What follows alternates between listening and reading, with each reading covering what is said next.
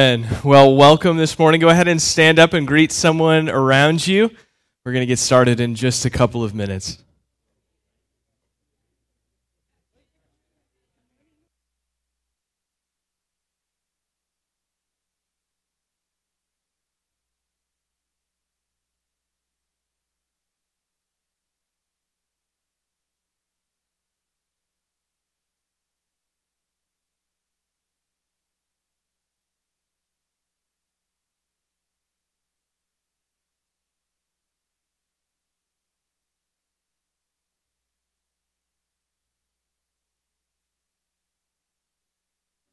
As a call to worship this morning, let me read from the 23rd Psalm.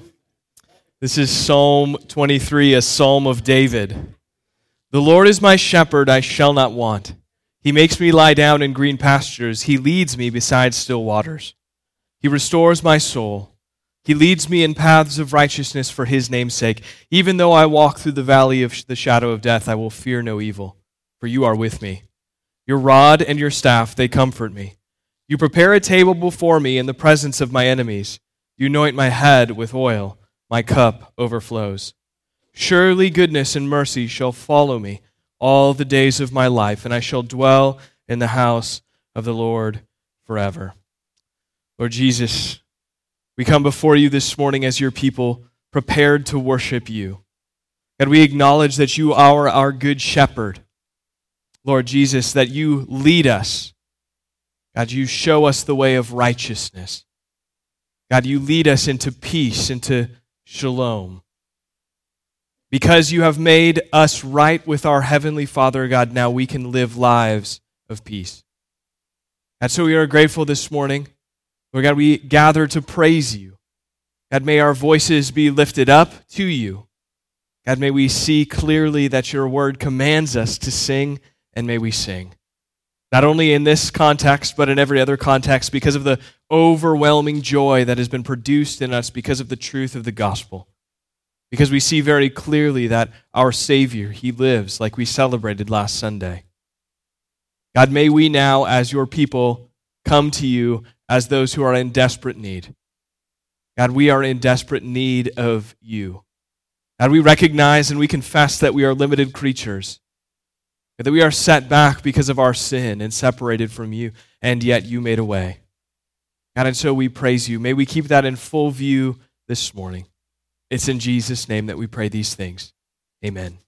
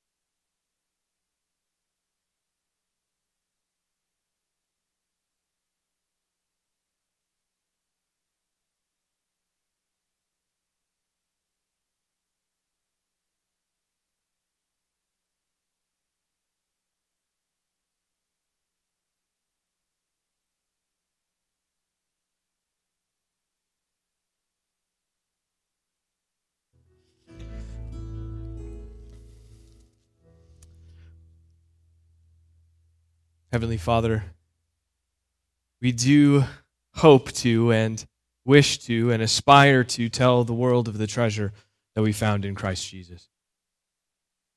God, we know that we as people, again, come distracted into maybe the worship space this morning. God, but we know that your arms are open wide, Father, because of the precious blood of Jesus shed on our account. God, and so as we gather together this morning, may that be the focus of our time together. Even as we are preparing our hearts and our minds to go to the Lord's table this morning, to drink the juice and to be reminded of the shed blood for the forgiveness of our sins. Remember the broken body, the bread, as we eat it, and remember the righteousness that is granted to us because of perfect obedience that has taken place in Christ Jesus. For we do not have a high priest who is unable to sympathize with our weaknesses, but one in every respect who understands, who is tempted, and yet without sin. God, and so our hope is there. Our hope is in the fact that our sins are forgiven because of the shed blood of Jesus. Righteousness is granted to us so that we might stand before our Heavenly Father, perfect, holy, set apart for all of eternity. God, we thank you for the resurrection, again, that we celebrated last week, and may we now look forward to the day where we will be resurrected, we'll be raised with Christ to rule and reign with Him in all of eternity. God, may we not be fixated on the temporary, God, but may we be focused on the eternal. God, we thank you. We praise you. It's in Jesus' name we pray this morning. Amen. Go ahead and have a seat. Any kids, kindergarten through third grade, can head to the back. Heather is standing back there, and she'll happily escort them downstairs.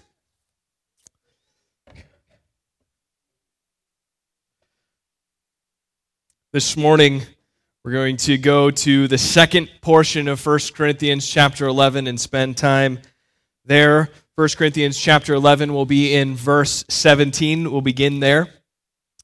If you don't have a copy of God's Word, there are Pew Bibles in front of you. That is a little bit of a different translation than I'll be reading from this morning. I'm going to be reading from the English Standard Version. If you would like to see word for word, there's actually a table back there with Bibles there. We're slowly going to begin phasing out the NIVs that are in front of you, and we're going to start moving towards the ESVs more regularly. We're going to be updating those Bibles over the course of the next several months. So be aware that change is coming. If you'd like to talk to me more about that, I'd be open to talking to you all about translation philosophy because I know that's all important to you. Translation philosophy. We can talk about it. Good morning, everybody. It's a dreary day, isn't it? All right, there's joy in here, though, and the lights are bright up here. So let's take our Bibles. 1 Corinthians chapter 11, beginning in verse 17. Let me read this for us. This is about the Lord's Supper, Paul giving instructions. Verse 17 begins, "But in the following instructions I do not commend you, because when you come together it is not for the better, but for the worse. For in the first place, when you come together as a church, I hear that there are divisions among you, and I believe it in part. For there must be factions among you in order that those who are genuine among you may be recognized. When you come together, it is not the Lord's Supper that you eat. For in eating, each one goes ahead with his own meal. One goes hungry and another gets drunk. What? Do you not have houses to eat and drink in?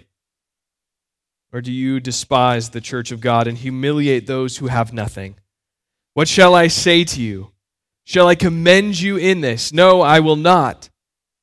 For I received from the Lord what I also delivered to you, that the Lord Jesus on the night when he was betrayed, took bread, and when he had given thanks, he broke it and said, 'This is my body, which is for you. Do this in remembrance of me.' In the same way also he took the cup after supper, saying, 'This cup is the new covenant in my blood.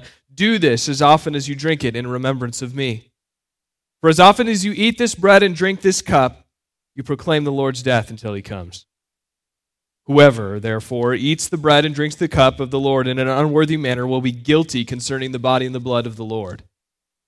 Let a person examine himself then, and so eat of the bread and drink of the cup. For anyone who eats and drinks without discerning the body eats and drinks judgment on himself. That is why many of you are weak and ill, and some have died. But if we judged ourselves truly, we would not be judged. But when we are judged by the Lord, we are disciplined, so that we may not be condemned along with the world. So then, my brothers, when you come together to eat, wait for one another. If anyone is hungry, let him eat at home, so that when you come together, it will not be for judgment. About other things, I will give directions when I come. In our time in 1 Corinthians, we've seen some pretty significant themes develop. We've seen these sort of come up out of the text and really begin to recapitulate themselves over the course of our several months here now. So Paul is continuing his instruction to the Corinthians, and he's moving now to the Lord's Supper. There's obviously something wrong in the way that they're practicing it, and we can see that very clearly in the text. Now, the Lord's Supper is something that we do together. We're actually going to do it together this morning. We're going to participate together in the Lord's Supper this morning. We do this regularly at Buffalo City Church. And so the application of this text is simple, and I can give it to you right now. It's take the Lord's Supper. We're going to do it together. But in the 2,000-ish years of church history, this has been practiced. It is, in fact, one of the most important components and requirements given to the local church to participate in. And when Jesus instituted the Lord's Supper, as Paul records in 1 Corinthians chapter 11, when Jesus institutes the Lord's Supper the night before he was crucified, he was telling the men who sat around the table with him, who would become the leaders of the local church in Jerusalem in the first century, he was telling them how to remember him. How do you go about remembering him? The bread and the cup, body and blood broken and shed. However, unfortunately, in recent years, much of our understanding of this has become heavily individualized. That sounds familiar to us. A lot of the things in the church that were intended to be taken together as a whole, as a body, have become incredibly individualized. The Lord's Supper oftentimes has been reduced to a personal experience, and in sometimes thought of very little about the body when we come together. Bobby Jamieson writes this in an article he wrote about the Lord's Supper. He says, "It seems to me that many Christians think of the Lord's Supper as an intensified private devotion. I go to church, I hear the word, I eat the bread and drink the wine, I'm reminded of Christ's death and the forgiveness of my sins, I go home." Of course, we also associate the Lord's Supper with church, at least in the sense that it's something we do when we go to church. But according to Paul, the Lord's Supper isn't just about me or you, it's about us. It's about us. As so many things are, including congregational worship. The very fact that we get together each week to worship in this space at 10 a.m. on Sunday morning says more about us as a whole than it does about us as an individual. And so in this text this morning, we must see implications for taking the Lord's Supper, not just for our own benefit, but for the benefit of the whole body. And again, these principles that we're going to find here when we discuss the Lord's Supper, when Paul tells the Corinthians about the Lord's Supper, are not new to us. If you've been here and you've been listening and processing through the book of 1 Corinthians with us, you understand some of these things very clearly. But Paul takes them and applies them directly to the Lord's Supper now. And this is something that we get to do together, and so we get to apply it directly this morning. So the challenge that comes to us in this text right away is to think about the Lord's Supper afresh. Don't come to this in the same way that you've come to it. Reevaluate what's gone on in your mind when you've taken the Lord's Supper in the past. Ask yourself the question, have I made this about me, or have I made it about the body? This is the driving force behind Paul's admonition to the Corinthians here. So, two things just to consider by way of introduction. Do you view the Lord's Supper as a ritual? Because Paul's going to address that. Do you view it as a ritual? Paul's words here are intensely practical. He's speaking not about why so much as what or how. He's giving them the practice, that how they're engaging incorrectly, and then how to engage correctly. And then he buries right in the middle that history section, the night before Jesus was betrayed. He buries that in the middle to give us the why, to give us the theological undergirding for the what they're doing and how it's wrong and what they should be doing. So, Paul's words here are intensely practical. Christianity as a whole is a practical religion. Christianity is not primarily mystical.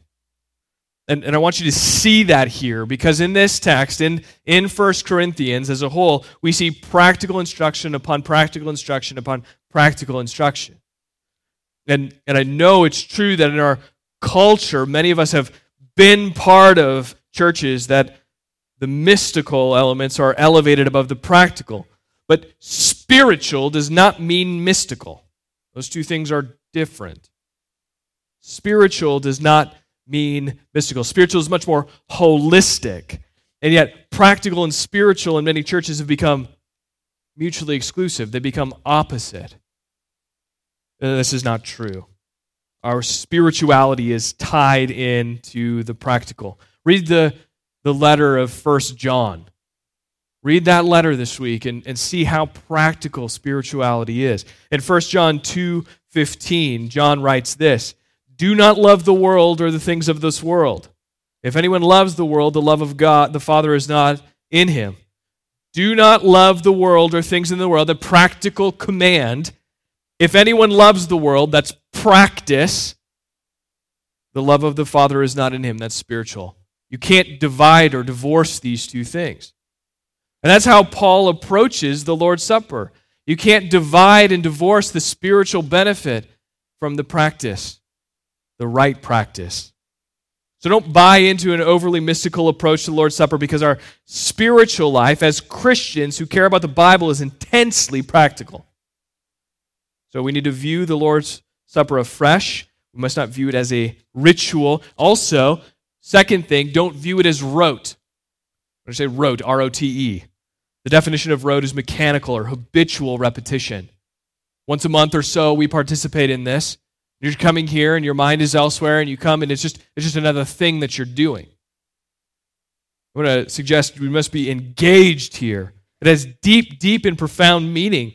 Just from these 15, 25-ish, how many verses are here, we're given a deep understanding of what the Lord's Supper is and the great benefit it has for us as a body of Christ. So don't approach the table failing to do the very practical things that Paul outlines for the Corinthians. And that'll lead us to our 3 points, our understanding of this text. Don't come to it as a ritual. Don't come to it just as a rote activity.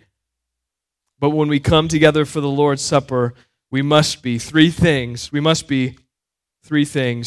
unified in the meal, mindful of the history, and discerning of the body.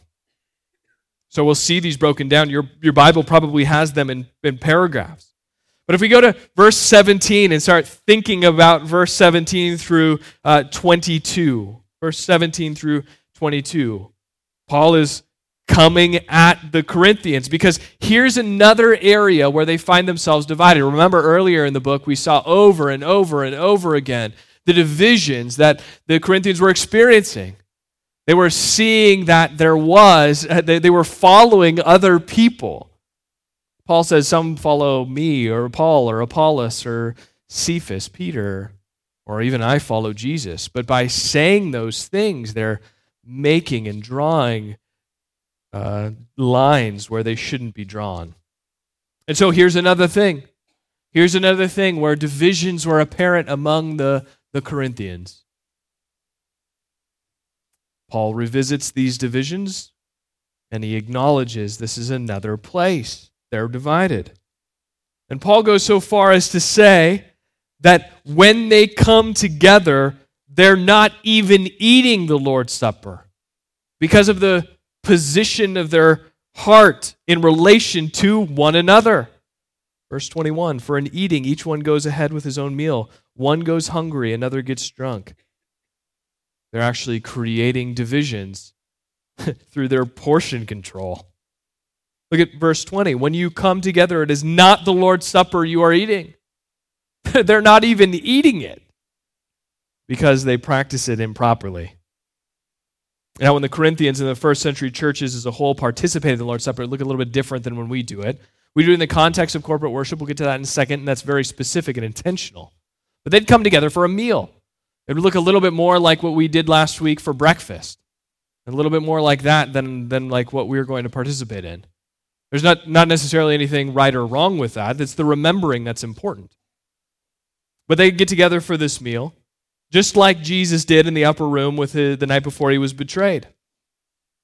And so Paul immediately then goes after their practices and tells them that they aren't eating the Lord's Supper at all. Why does he say that in verse 20? Why does he say, when you come together, it is not the Lord's Supper you eat?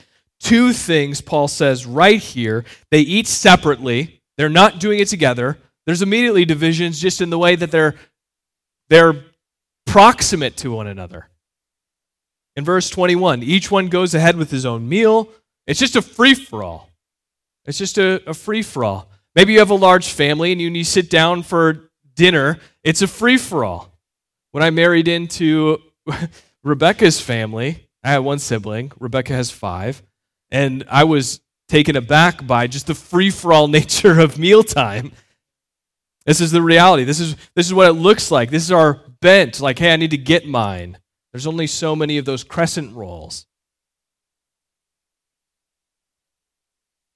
There just isn't any togetherness expressed in this eating that Paul is describing.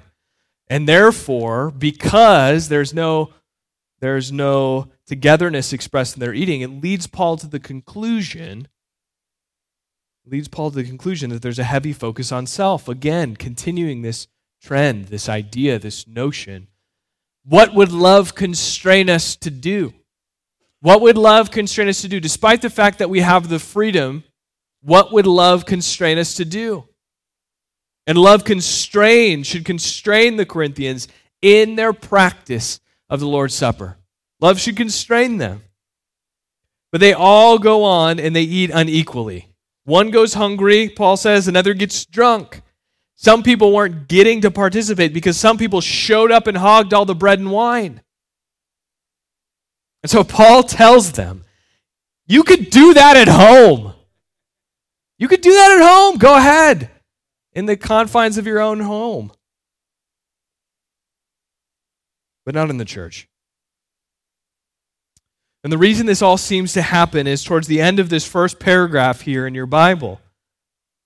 Do you despise the church of God and humiliate those who have nothing? Humiliate those who have nothing. It seems to be a social class issue. The rich people eat all their food because they sit in the places of honor. This is the way that a meal plays itself out in the ancient world. The people who were thought to have the power get to sit nearer to the head of the table. And so they approach the table, and the social classes sort of divide themselves along the way, and the people towards the head of the table get to eat, and the people down the line don't. So the church then fails to love one another because there's apparent divisions because of social class. Those with less get nothing. The Lord's Supper is then designed to be a unifying meal. That's what Paul is saying. For the believers of the local church, but for the Corinthians, it was having the opposite effect because of their bad behavior, and especially because of the bad behavior of the social elite. And so, as we look at this, there's a few applications here for us, 3 in particular, 3 applications for us. 3 things. First, I said this a moment ago, we eat the Lord's Supper not by sitting down for a meal, but the context of congregational worship, because it maintains the focus on the unity of the body. It maintains the focus on the unity of the body. That's why we do it in the context of congregational worship. We come forward, We get a piece of bread and a small cup of juice, and we partake together in 5 to 10 minutes. There's enough for everyone, I hope. No one is allowed the opportunity to be gluttonous or sumptuous. And that should be important in your mind. That should be important in your mind as you look here, as you prepare your heart for this meal, even though you're going to go eat another one because it's not that much. But as you prepare yourself for this table, in your heart and mind, be thinking, this is not an opportunity for me to be gluttonous. This is not an opportunity for me to be sumptuous. If you happen to be the first person to make it up here, you don't eat all the bread. You don't drink all the juice. You wait. You exercise discretion.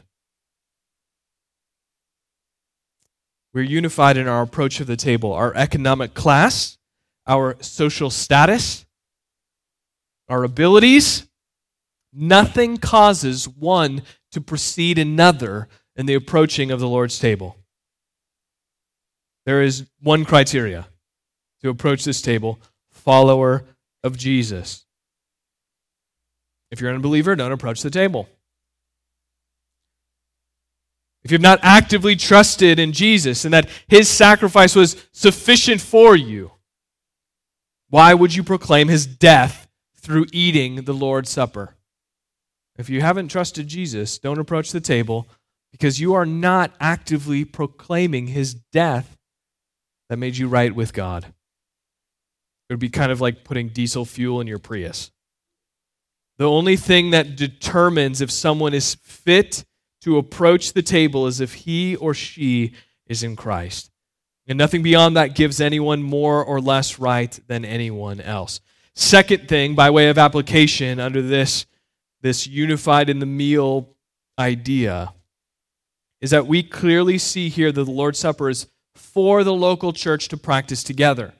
This is instituted for the church. Paul is writing to a church. Jesus institutes this on the night that he was betrayed to the leaders of the church, or those who would become the leaders of the local church, with the exception of Judas.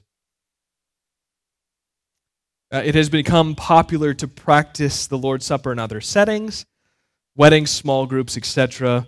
But friends, these are invalid expressions of the Lord's Supper.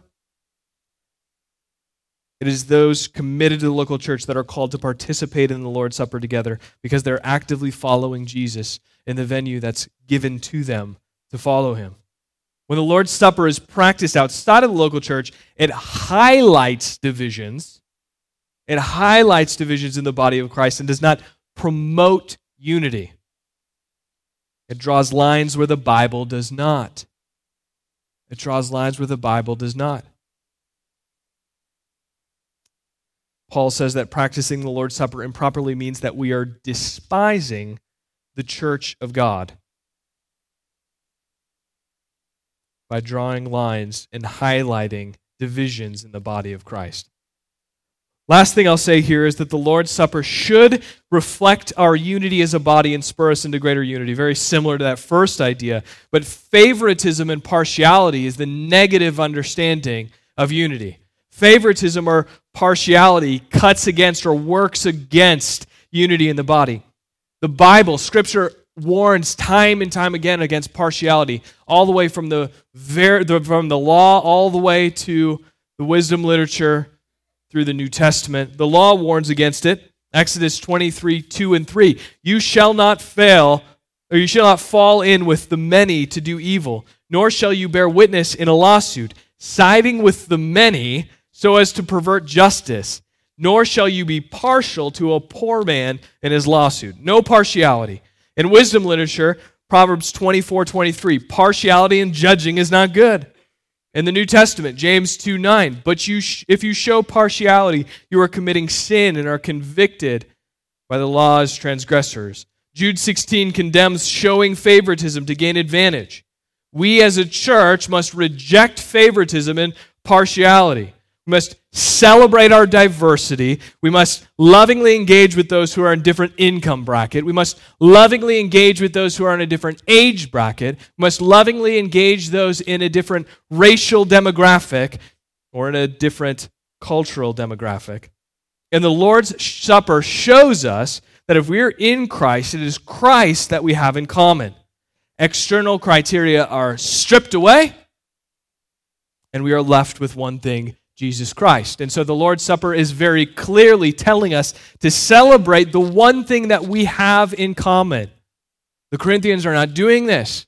The Corinthians are doing exactly the opposite. They are highlighting the social divisions that exist between them. So, we must be unified in the meal. The second thing is that we must be mindful of the history, and this is the why of the Lord's Supper. This is why we participate together, verses 23 through 26. Paul gives the history. And it's more than history, really. It's a theological treatise. We reflected on these verses on Good Friday if you were able to join us. Paul gives this aside because he wants the Corinthians to see that their behavior is actually at odds with the event that instituted the Lord's Supper. Jesus broke the bread and presented the cup that night when he was betrayed. That highlights self-sacrifice and self-giving love of Jesus. That highlights that. Paul uses the word betrayed very intentionally. The night that he was betrayed, highlighting self-giving love of the Savior. Tom Schreiner says, by way of contrast, the Corinthian social elite are consumed with their own interests and own stomachs at meals celebrating the Lord's Supper. So Paul gives this history because he wants the Corinthians to see that the Lord's Supper is about remembering the sacrifice of Jesus, not just getting fed. Again, we're not in jeopardy of just getting fed because this is not going to fill us up. But we must see that we are called to remember the sacrifice of Jesus when we participate in the Lord's Supper. Now, this is really where we get into the nitty-gritty about why making the Lord's Supper exclusively individualistic becomes a problem.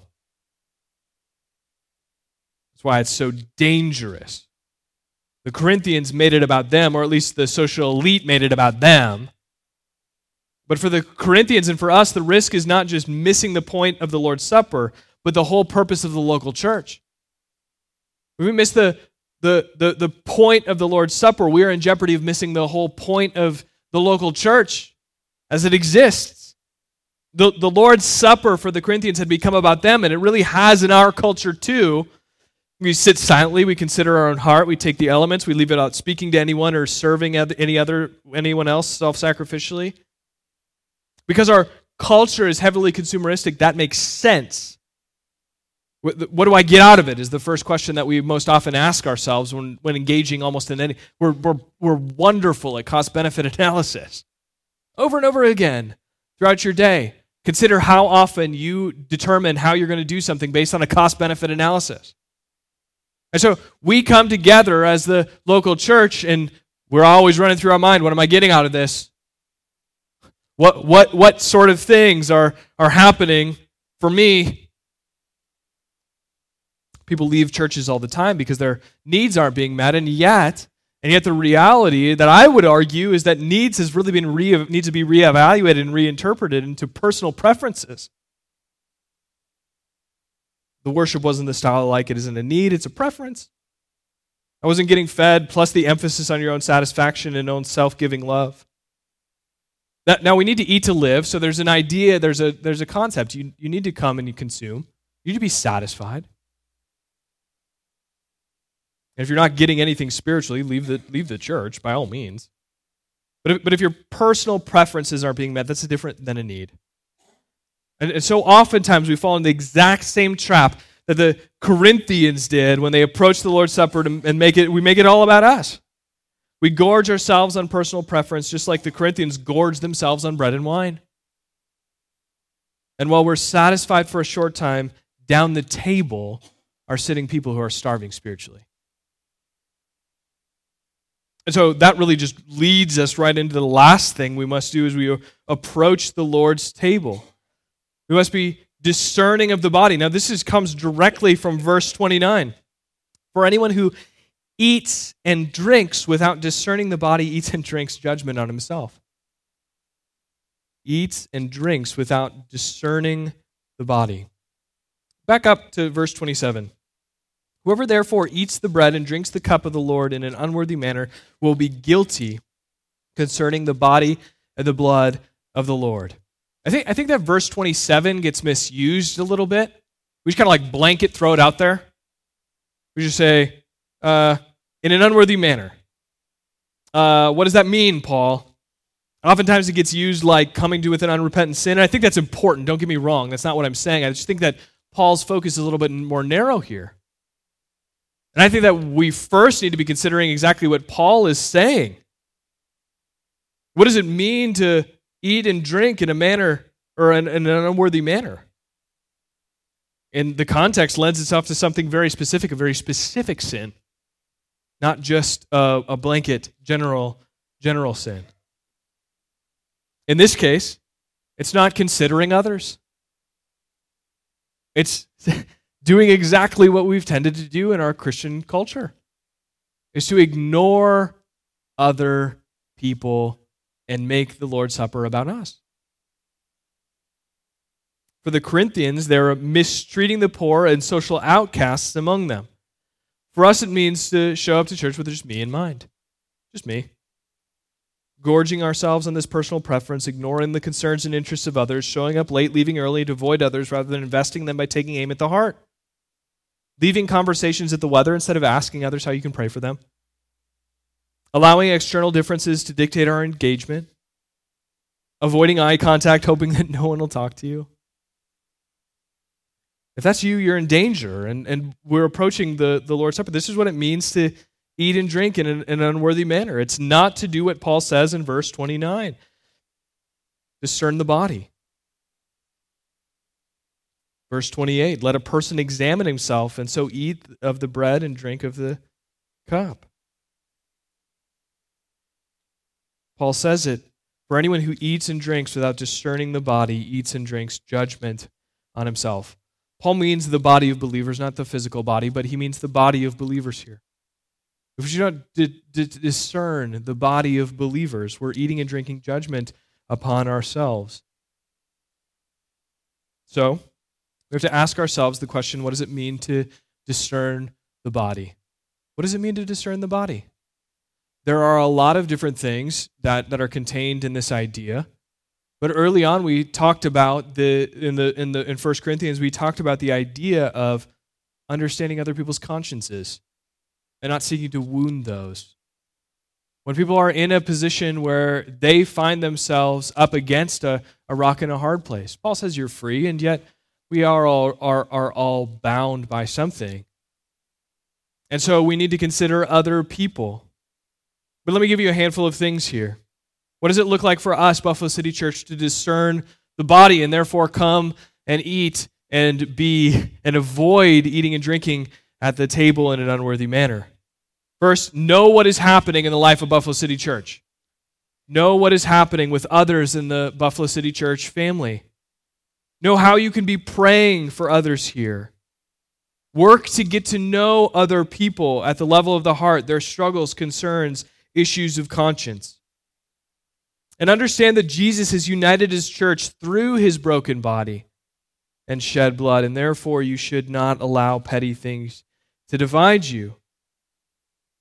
Discerning the body means proactively promoting that which unites us. Are we proactively promoting that which we have in common with one another? One thing, Jesus Christ. And then are we learning how to speak that truth in the lives of others through self-giving love? The concern I have primarily in our culture is that we've treated church like a negotiable part of our life for a really long time. I know many of you very well, and many of you grew up in contexts where church wasn't valued, where spending time together with a body of believers wasn't valued, and pretty much everything else outside of just nothing on Sunday morning would prevent you from being here. I think that's changed. I think that we've grown in that as a body. And yet, we oftentimes just find ourselves absent. This is the reality of this text. It's hard to discern the body of believers when we're not regularly proximate to one another. We talk about the idea of building trust together as people. How do we build trust with one another? The first, most practical thing to build trust with other believers is to be proximate with them. It's impossible to build trust if you're not around people.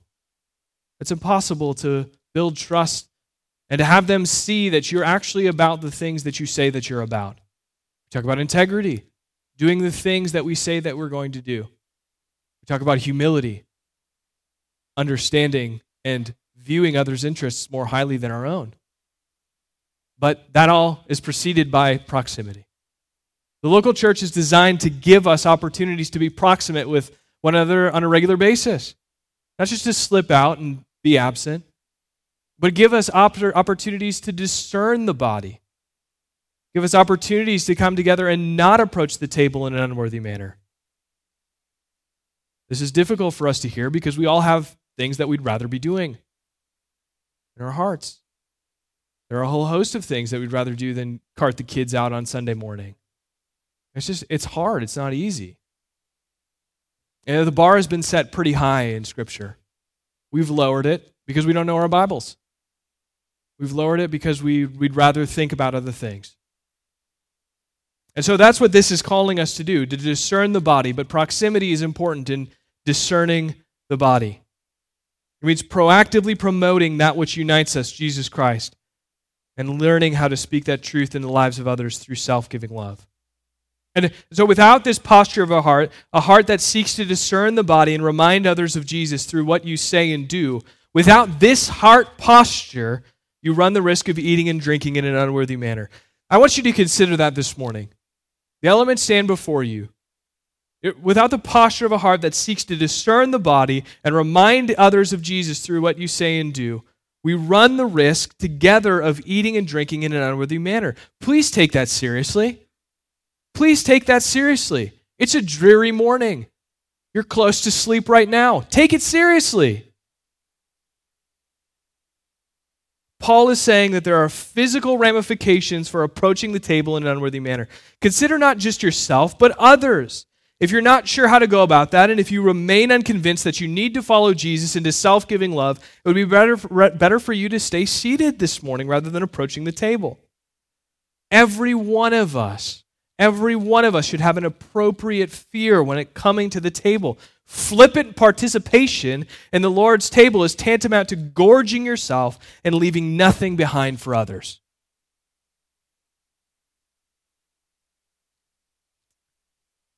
So we're going to go to the Lord's table now. We're going to consider together that we need to be unified in this meal. We need to be mindful of the history. We need to be discerning of the body. Discerning of the body.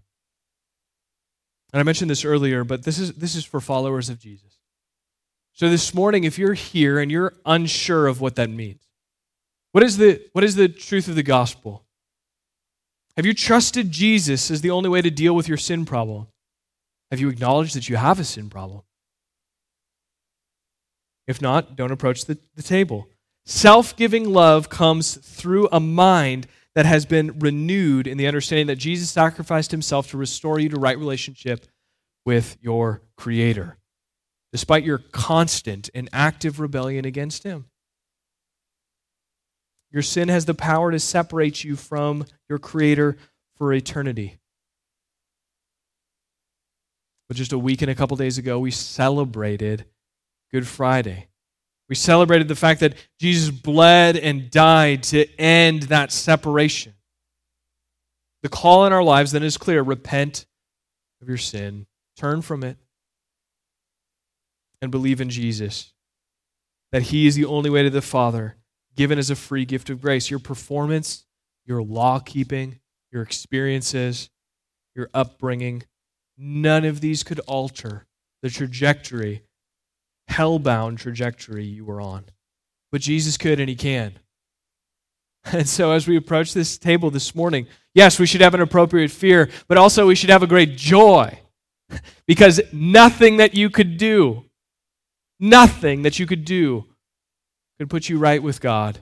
And yet we remember that something was done on our behalf to make us right with God, forgiveness of sins, righteousness of Christ granted to us, in order that we might live and spend eternity with our Creator.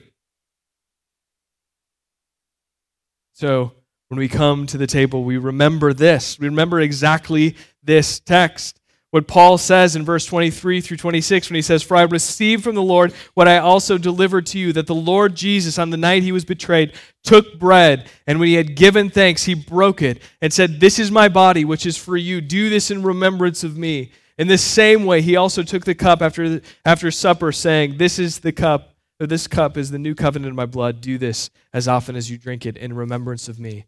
For as often as you eat this bread and drink the cup, you proclaim the Lord's death until he comes.'" And again, so this morning, this is for followers of Jesus, those who have trusted Jesus, who have said, "My performance is not good enough. My experiences are not good enough. My upbringing is not good enough to make me right with a holy God." We're going to come, we're going to eat together, we're going to participate. This morning, discern the body. Who is hurting around you? Who needs help? Who needs prayer? Who needs you to serve them? Who may God be calling you to be an answer of prayer for? Oftentimes we come to church and we say, "Hey, how can I pray for you?" But then we put far from our mind that the person's problem that we're encountering might well be within the range of God using human means, using you or me to answer. And so we're going to come, we're going to participate together. When you're prepared, stand up, come approach the table. The worship team will come up and play a song, a hymn. If you're not a follower of Jesus, again, I'd ask you to not approach the table this morning. Again, this is about proclaiming the Lord's death until he comes. If you haven't trusted Jesus, you're not proclaiming his death. If you have children in here, I ask parents to exercise discretion for them. If they've made a clear profession of faith, by all means, allow them to join you. If they haven't, take a moment, share the gospel with them, tell them about the elements and what they mean. Let me pray for us, and we'll move to the Lord's table. Lord Jesus, thank you this morning that we can approach the table. God, may we be people who are discerning of the body, who are not primarily focused on self and self-interest. God, but may we demonstrate to others in our midst this morning that there is self-giving love that is happening or being generated in us because of the renewing of our mind that's taking place. God, may our hearts and our minds be inclined towards you in this time, but also may we be discerning of the body. May we see that this practical expression is preaching the gospel to one another. Oh God, may we see that this practical expression this morning is not designed just for me, but it's designed for us.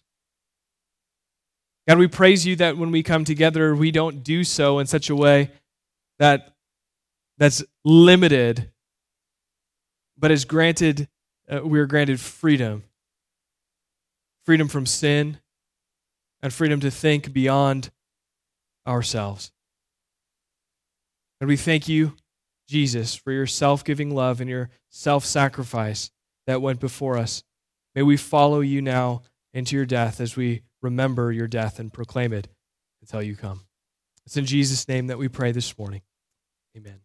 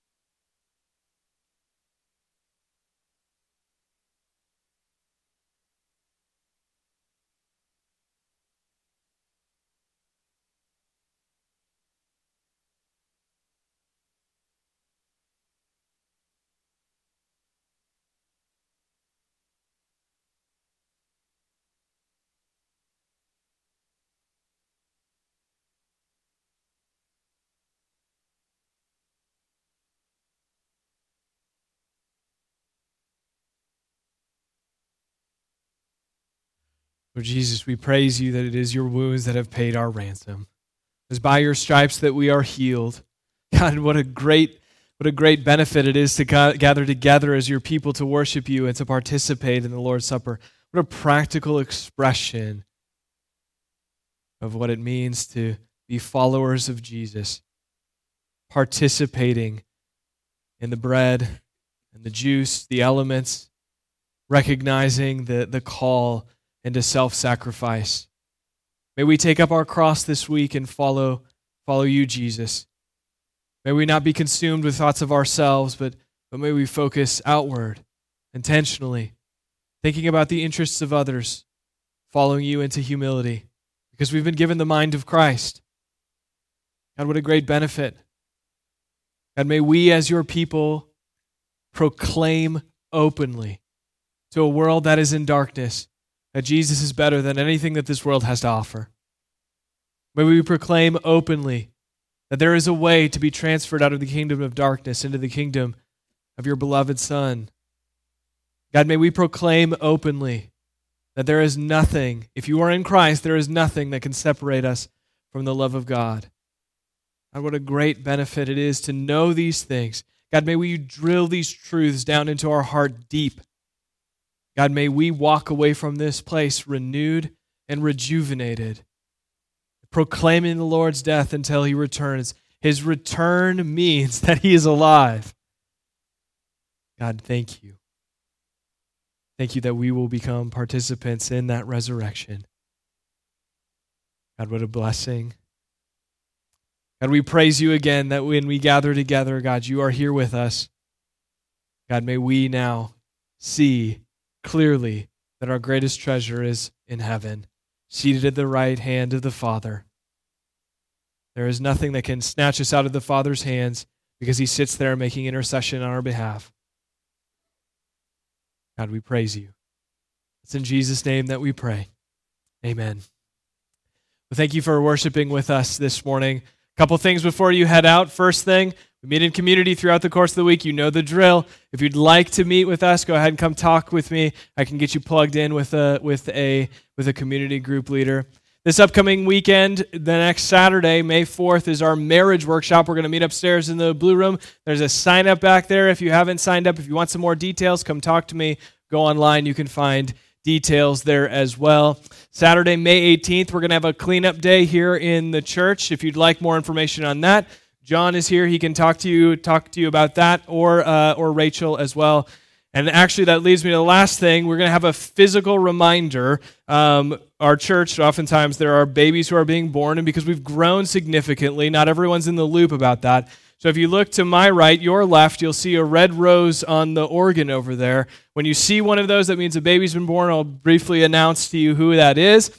Rachel, who you're not going to talk to this week because she just had a baby. Otto Nels Uden is his name. He was born on April 23rd. I think that was Tuesday. He's 6 pounds, 8 ounces. And if you have a chance to congratulate them when you see them, do that. There will also be a Take Them a Meal set up, and that'll go out in the weekly email. If you're not on the weekly email, come talk to me. We'll get you plugged in there so that you can participate in that as well. Again, thank you so much for worshiping with us this morning. Go in grace this week.